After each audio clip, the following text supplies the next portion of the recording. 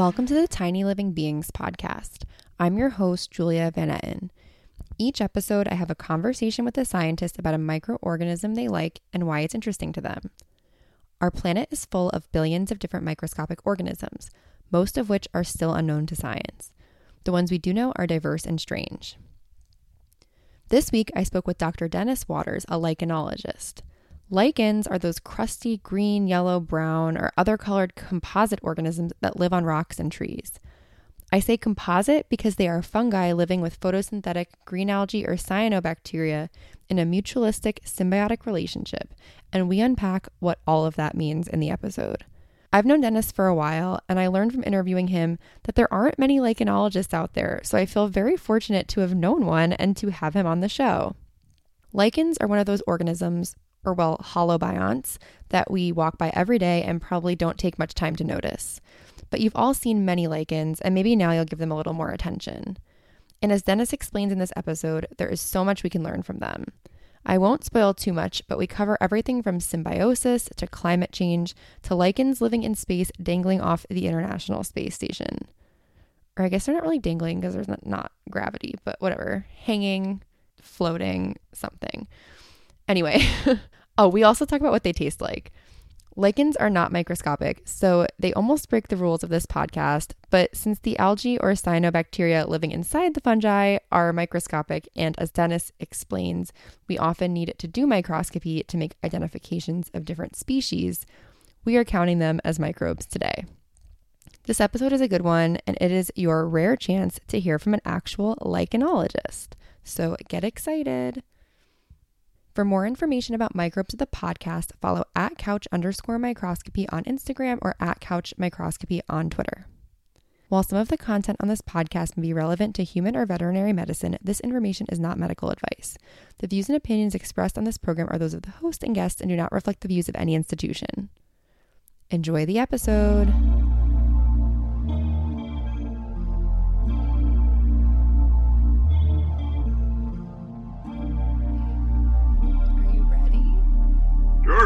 Okay. Welcome to Tiny Living Beings. I'm here with Dr. Dennis Waters, who is a lichenologist and author. Welcome, Dennis. How's it going? It is going well, Julia. Thank you very much for having me on your fine podcast. Of course. Before we start, could you give a summary of your background and talk a little bit about what you currently do? Sure. Well, I'm currently retired. I had a career as an internet publisher, and I'm a visiting scientist at Rutgers University, and I've been studying the lichens of central New Jersey for about the last 15 years or so. And before that, I've had done various things. I do have a PhD in advanced technology. That's awesome. And so what are we going to talk about today? Well, we are going to talk about lichens. And lichens are an underappreciated but extremely interesting group of organisms. And there's a lot to be said about them because I think they represent a lot of interesting avenues for research. And there's a lot of things going on in biology in general that are illustrated in the world of lichens. Cool. And so I guess to start at the very basics, what is a lichen?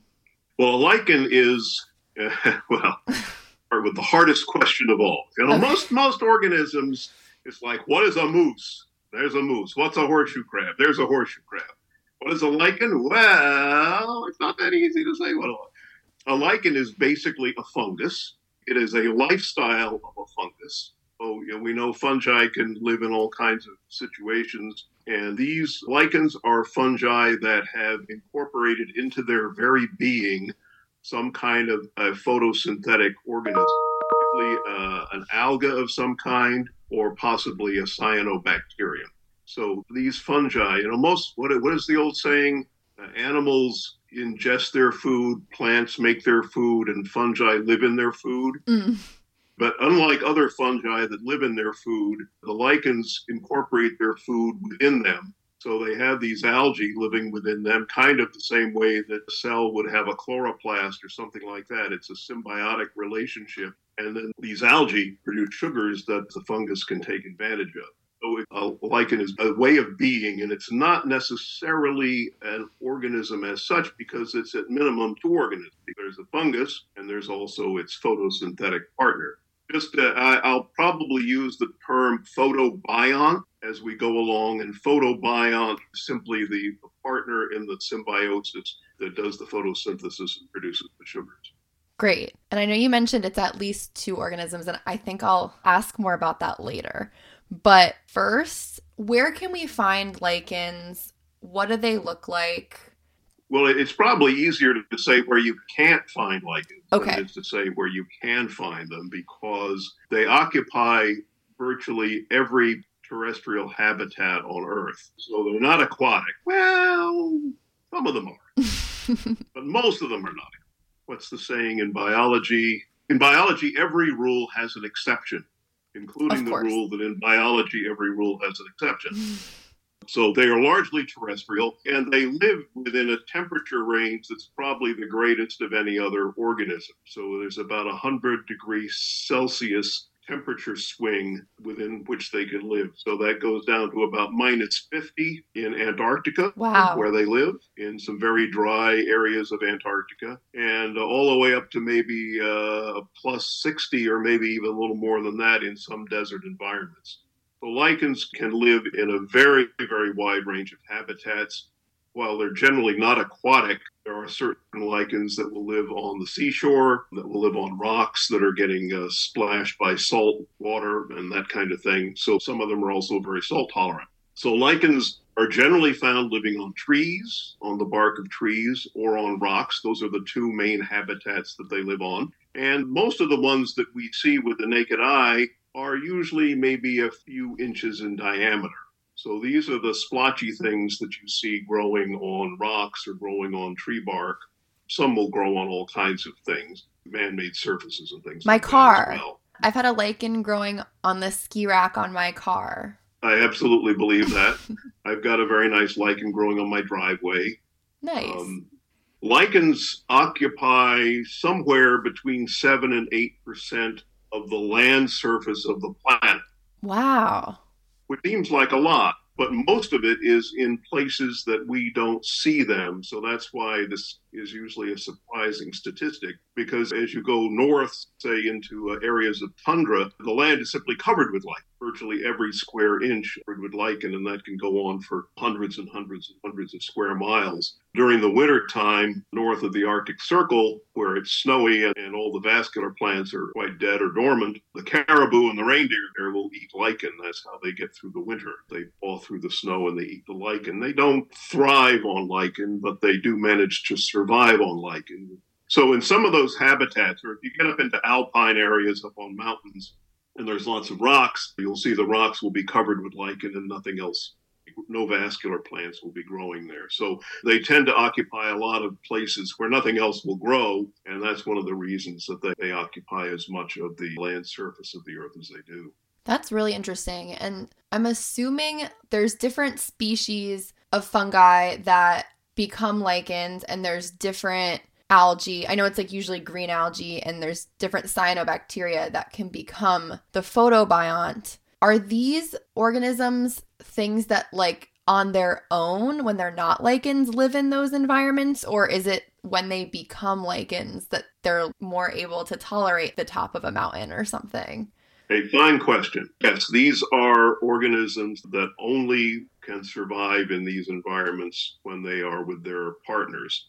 Lichens, as a general rule, for both the photobiont and for the fungus, it's an obligate symbiosis. Means that they really do need each other. The fungus will not thrive, for the most part, without its algal partner, and the algal partner, the photobiont, will not thrive without the fungus. Fungus basically provides protection from ultraviolet rays, from desiccation, predation, and so forth. So that's the benefit for the photobiont, is it has a nice place to live, and the benefit to the fungus is that it gets all the sugar for free.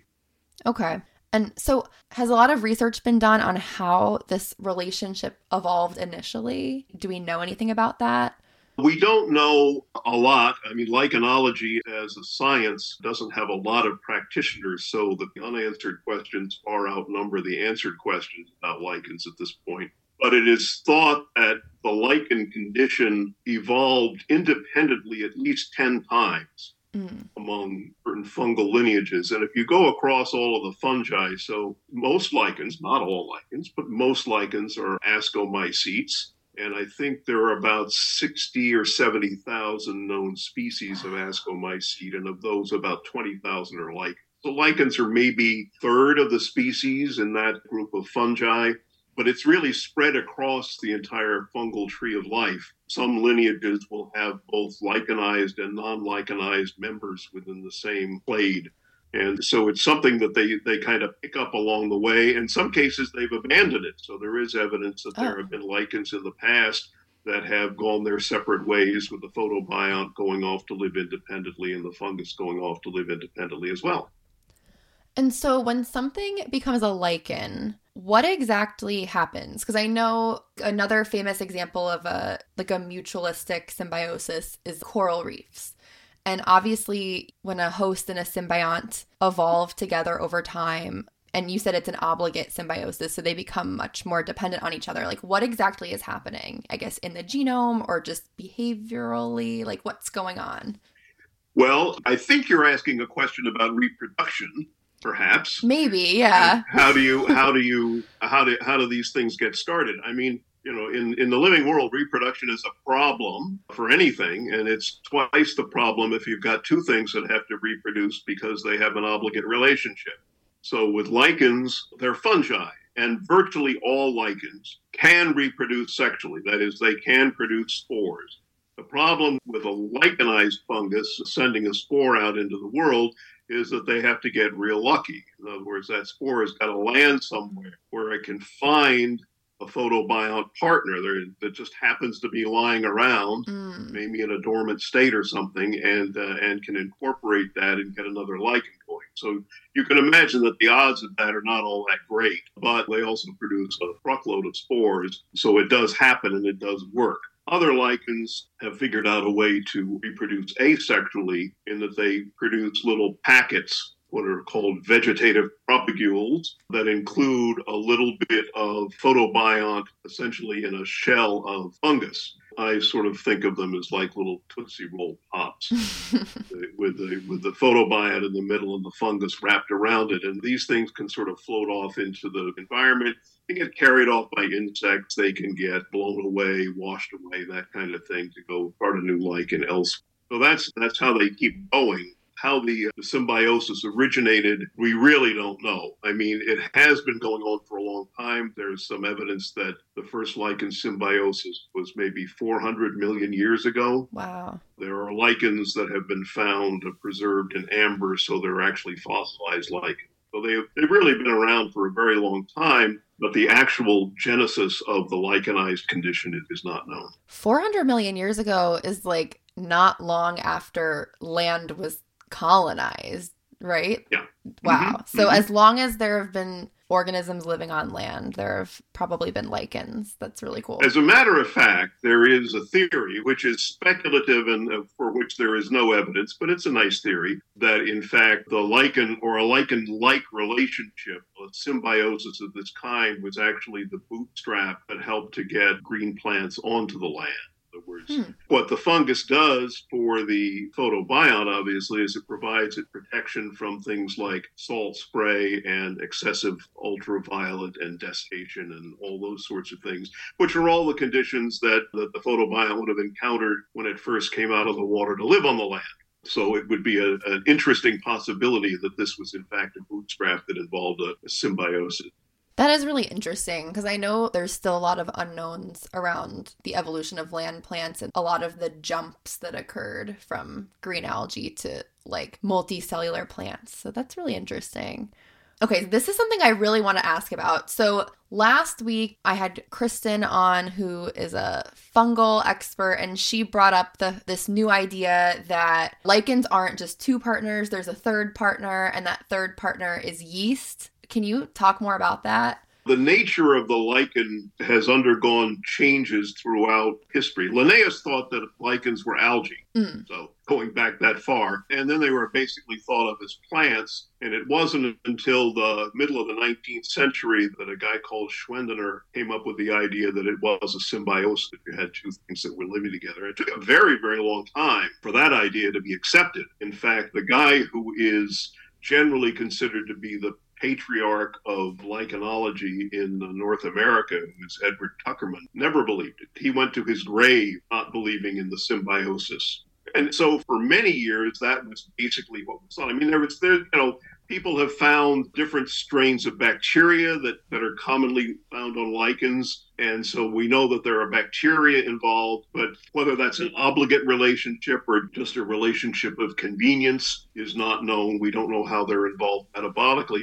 And then just a few years ago, it was found that there are some yeasts, some Basidiomyces, that are living with many lichens and are actually incorporated into the body of the lichen. It's called the thallus of the lichen. And so now it's pretty clear that it takes a village to make a lichen. Quite a lot going on here. Many unanswered questions, exactly how these yeasts incorporate themselves. But that does seem to be, at least in some cases, an obligate relationship that can have an effect on the chemistry and some of the morphology of the lichen itself.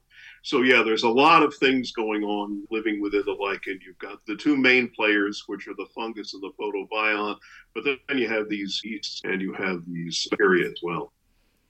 Okay. I think the more people research, whether it's symbiosis or endosymbiosis, this idea of a third partner always comes up the more they look into it genomically. And I think that's really interesting.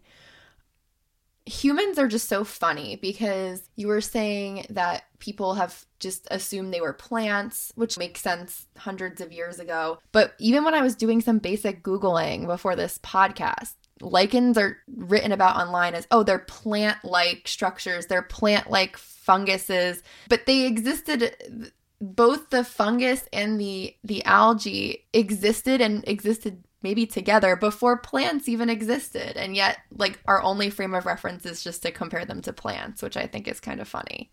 Well, I think that's the way they look, is they kind of look, most of them look like plants. The ones that you tend to see with the naked eye that are quite visible living on trees and rocks, those lichens do kind of look like plants. There are three major growth forms for lichens called foliose, which are the big sort of flat ones, and foliose means leaf-like. So they do look like leaves. They look like they have leaves. Those aren't leaves, those are lobes, but they do look that way. And then you've got fruticose, which are the ones that have a little more dimensionality to them, that kind of go 3D, not just flat. And so those lichens do, even the names of the growth forms are taken from botanical vocabulary, foliose and fruticose. The other kind, main kind, is crustose. These are what are called the microlichens. Fruticose and foliose would be macrolichens, and then the microlichens be the crustose ones, which are in many cases much harder to see and where you really need a microscope.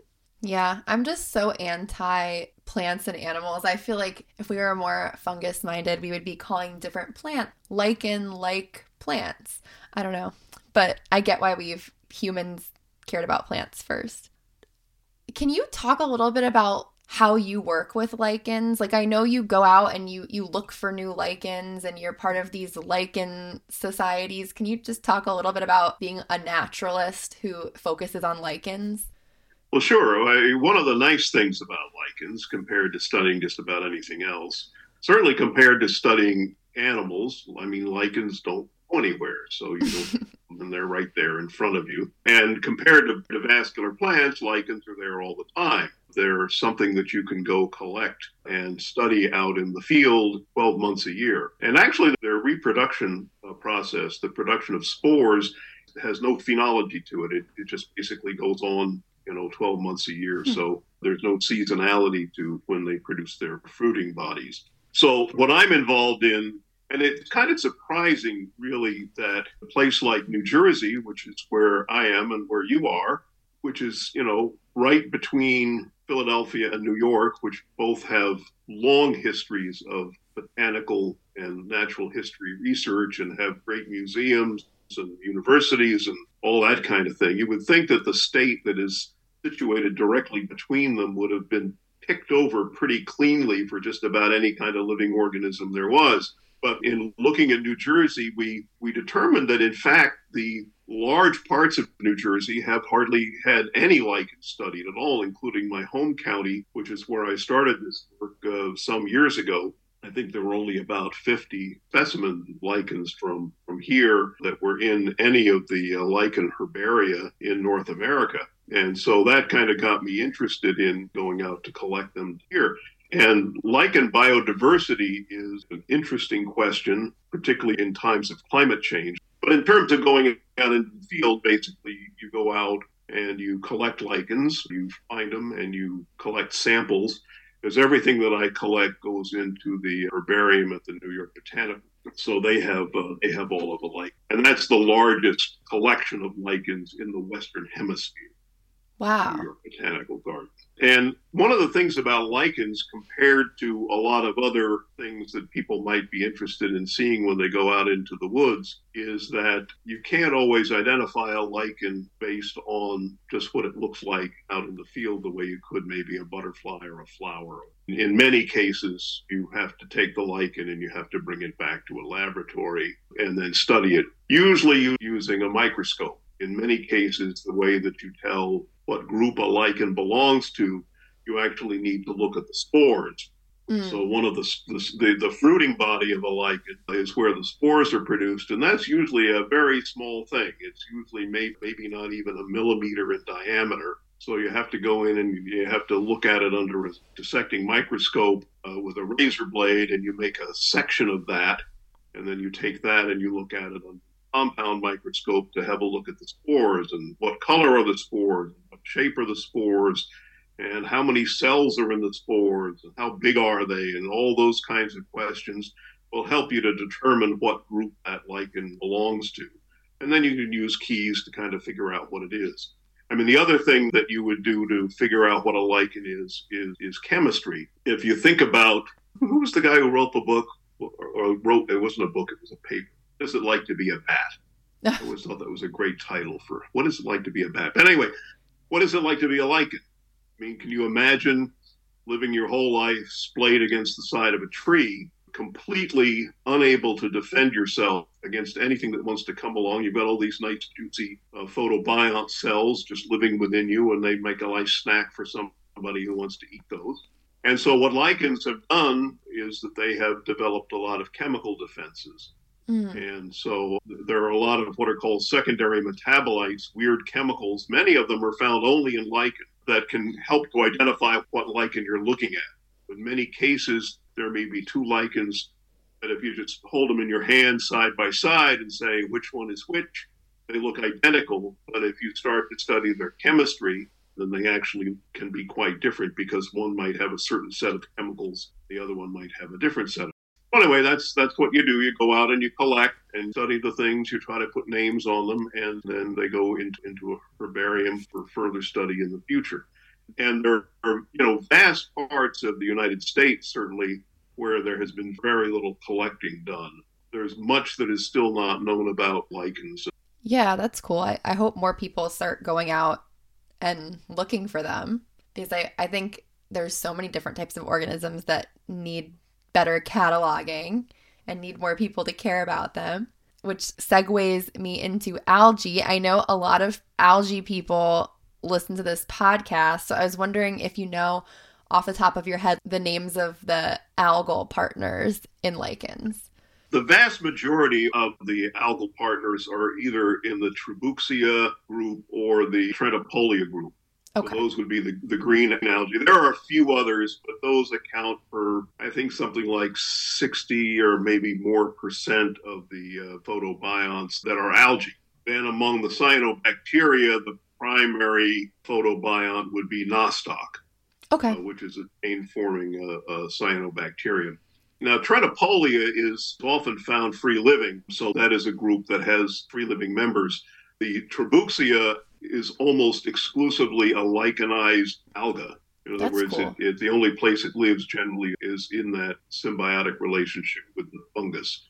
And there are probably 100 to 200 known species of photobiont, which you compare with 20,000 known species of fungus. So you realize that there's quite a lot of duplication. A given alga can certainly partner with a lot of different fungi in order to create the symbiosis. Again, there's always exceptions to every rule. The general rule is that one fungal species will only partner with one algal species or a group of closely related algae. But that's not always the case. There are cases in which, for example, one fungus can go with a green alga and create one shape and then partner with a cyanobacterium instead and create a completely different shape. That's so or interesting. A completely different color of the lichen. In fact, there are some groups of lichens where they can have both within the same lichen thallus. So parts of it might have a cyanobacterial partner and some of it might have an algal partner. That's really cool.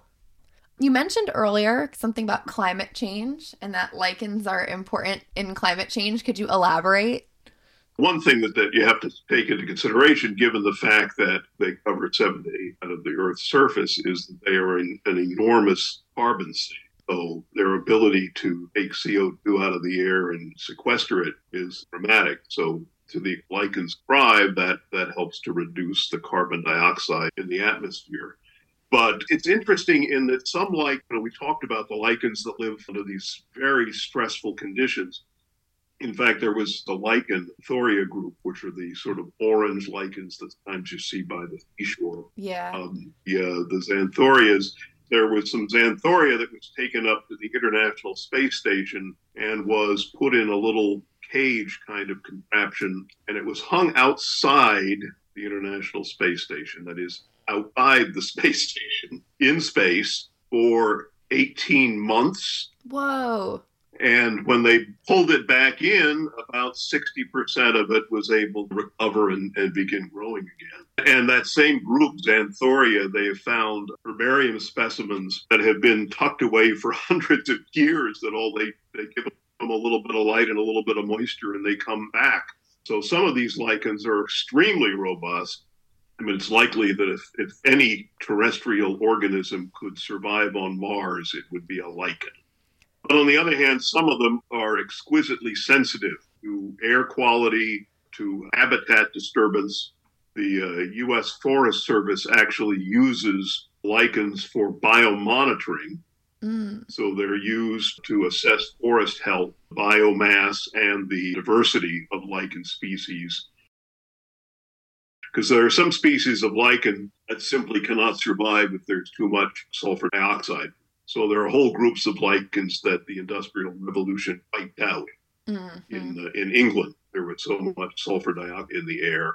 And as air quality has improved, the lichens have started to come back a little bit. So you do have these certain species that will only grow in old growth forests that have been stable for hundreds of years. There are, for example, there's been a lot of research done.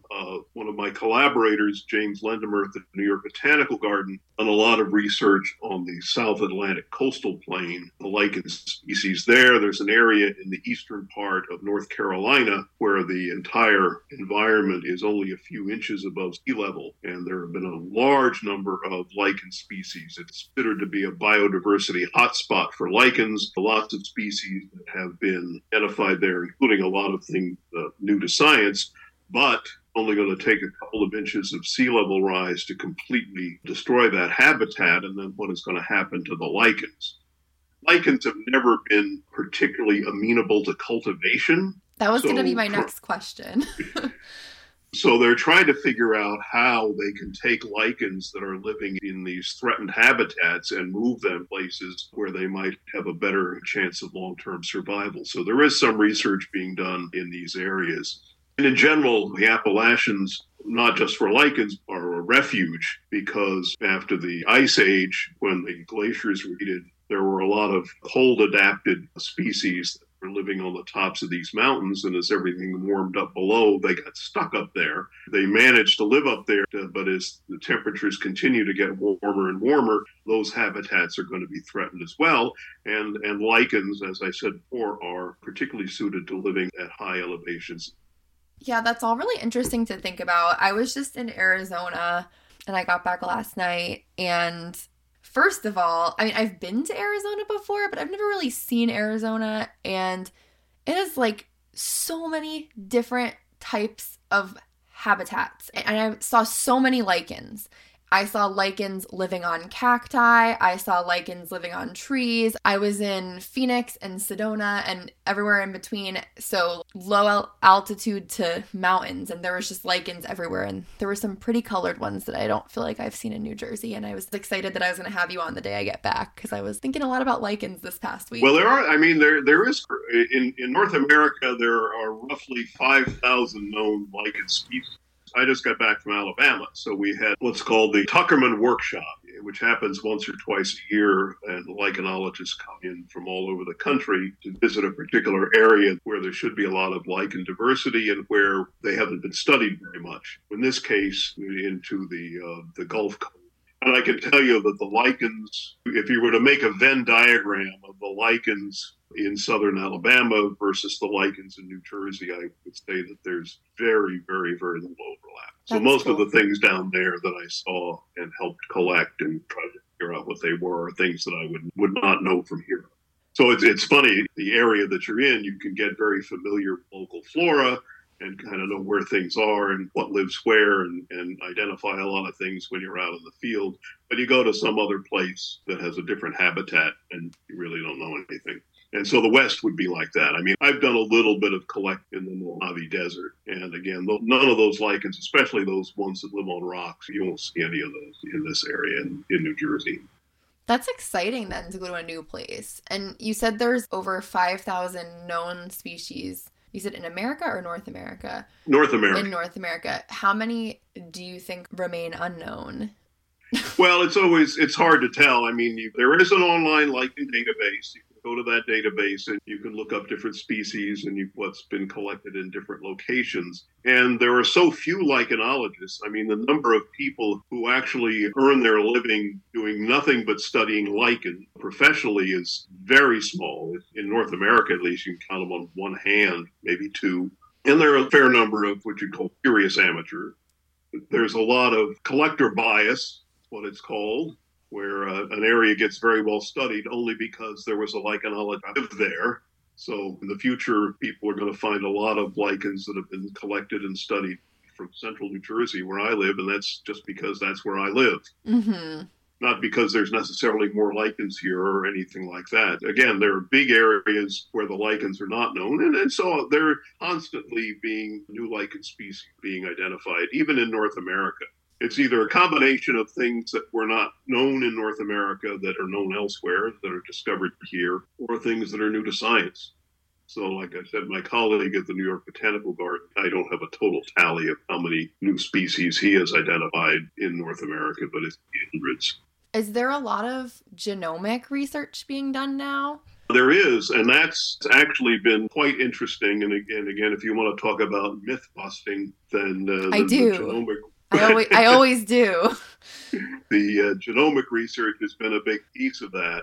Among other things, it was generally thought that if you look at a lichen, you see a little round lichen on a tree, maybe it's 3 inches in diameter, you figure it's a fungus and that's just the one fungus. But when they get into genotyping these things, they find that there's actually several different individuals. So they're not all the same genotype. It's the same species, but you may have different members of that species all within the same lichen, which nobody ever realized. That was very weird. Assumed that it would all be the same thing, but it's not necessarily. So that's one thing that has come out of it, as well as a lot of the information concerning the photobiont and the relationship with the photobiont. So the fact that it's maybe 2 or 3 different species of photobiont might work with a particular fungus was really not fully understood until genomics came along.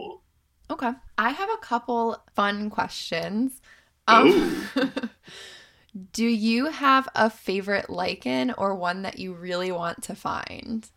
I don't know about one I really want to find. There's a group of cyanolichens called Peltigera. And in some areas, they're fairly common, but in this part of the mid-Atlantic, they really aren't. So I always get pretty excited when I see a nice Peltigera. It's a big, charismatic macrolichen with big lobes, and it's got a cyanobacterial ion. They're really quite distinctive. They only live in places that are relatively wet. Cool. Also, have you ever eaten a lichen? I have. What was lichens, it like? well, it has an earthy taste. Lichens, generally people don't eat them. They are part of the diet in the Nordic countries. I have had lichen served to me at a restaurant in Finland. Huh. And they are actually used quite a bit in South Asian cooking. So they're used as an herb. And so if you go to a South Asian supermarket, a Patel Brothers or something like that, you'll probably be able to find a jar of dried lichen. Huh. They call it stone flower. That's the translation. And the species is Armotrema perlatum.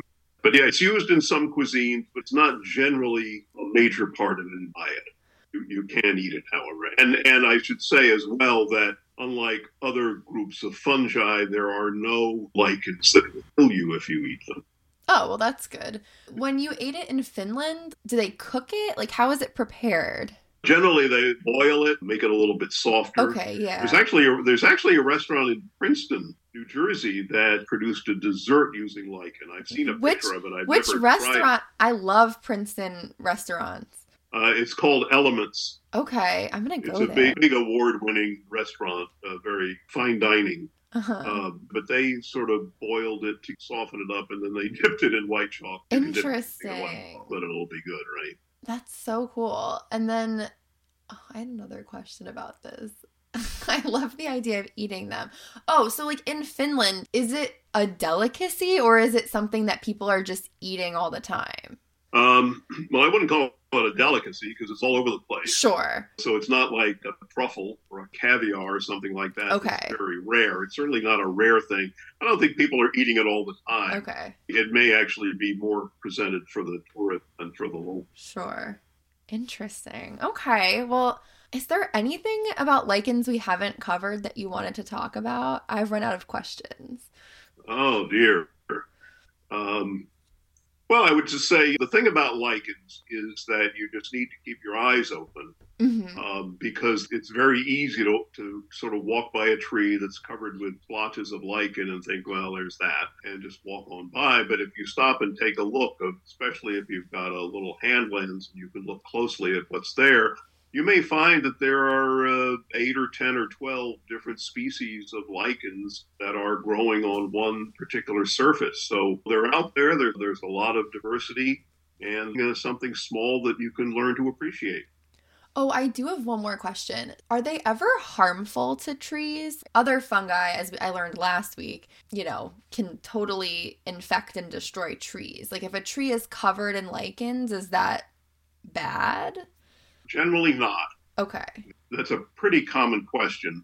And the question kind of gets the causality backward. Generally, what happens is if a tree is not healthy, then it doesn't produce as many leaves. And if it's not leafed out fully, it means that more light can get to the trunk and to the branches.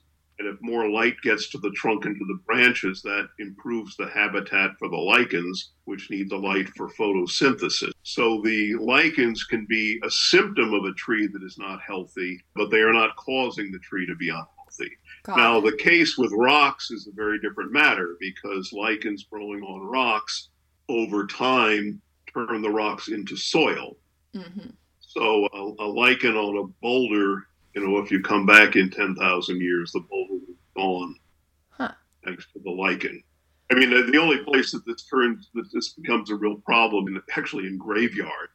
In places like that where the lichens will grow on the gravestones and start to erode them away. And also even, historical monuments, ruins of ancient Rome and Greece and that kind of thing. They have to power wash them and get the lichens off. Otherwise, they will gradually erode them.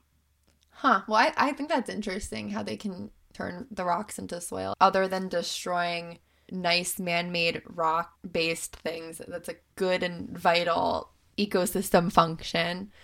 I think it's cool that the lichens aren't poisonous to humans. They have their own mutualism. They're not like being parasites of trees. They're kind of just neutral and doing a good job living. I like it.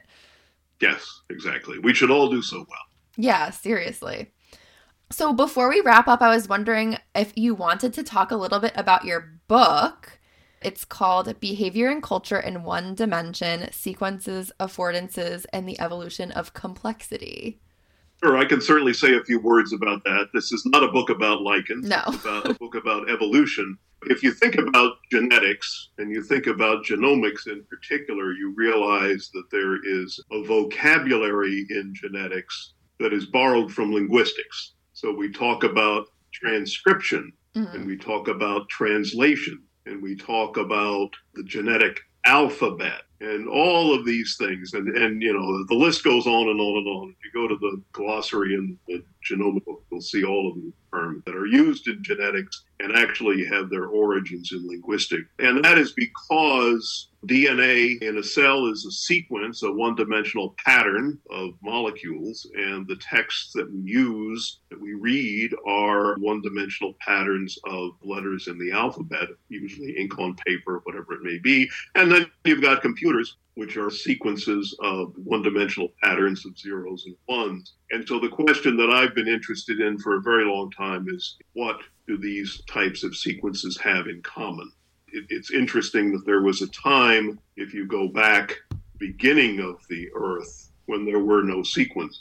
Everything was just geophysics, geochemistry doing its thing. And then suddenly we're in this environment where we live, where everything is sequenced. We've got the sequences that orchestrate the living world, the DNA and RNA, and we've got the sequences of speech and text that are responsible for human culture, and then we have the sequences of zeros and ones that run all of the technology.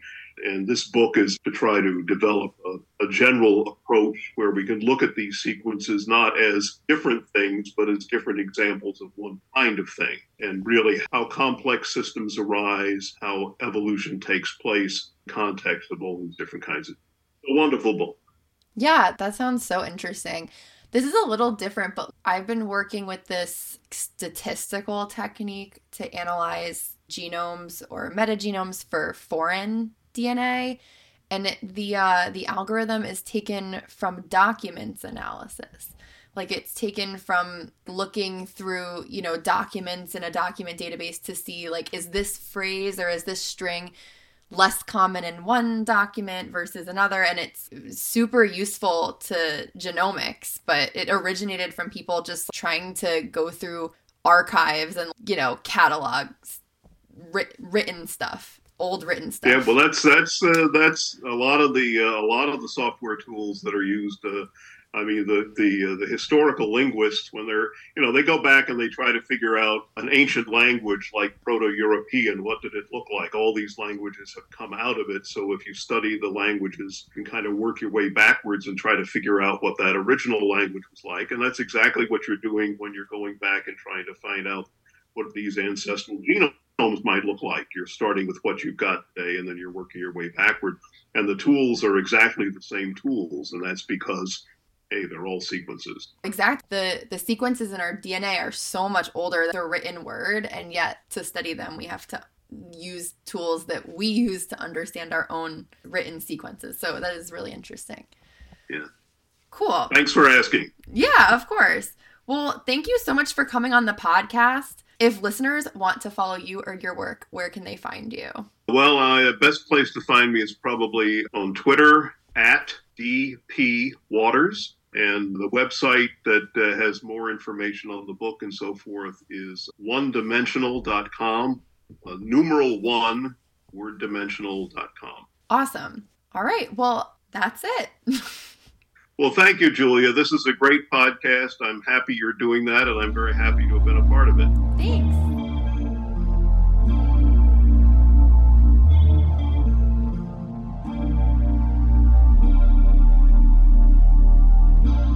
That was such a great chat.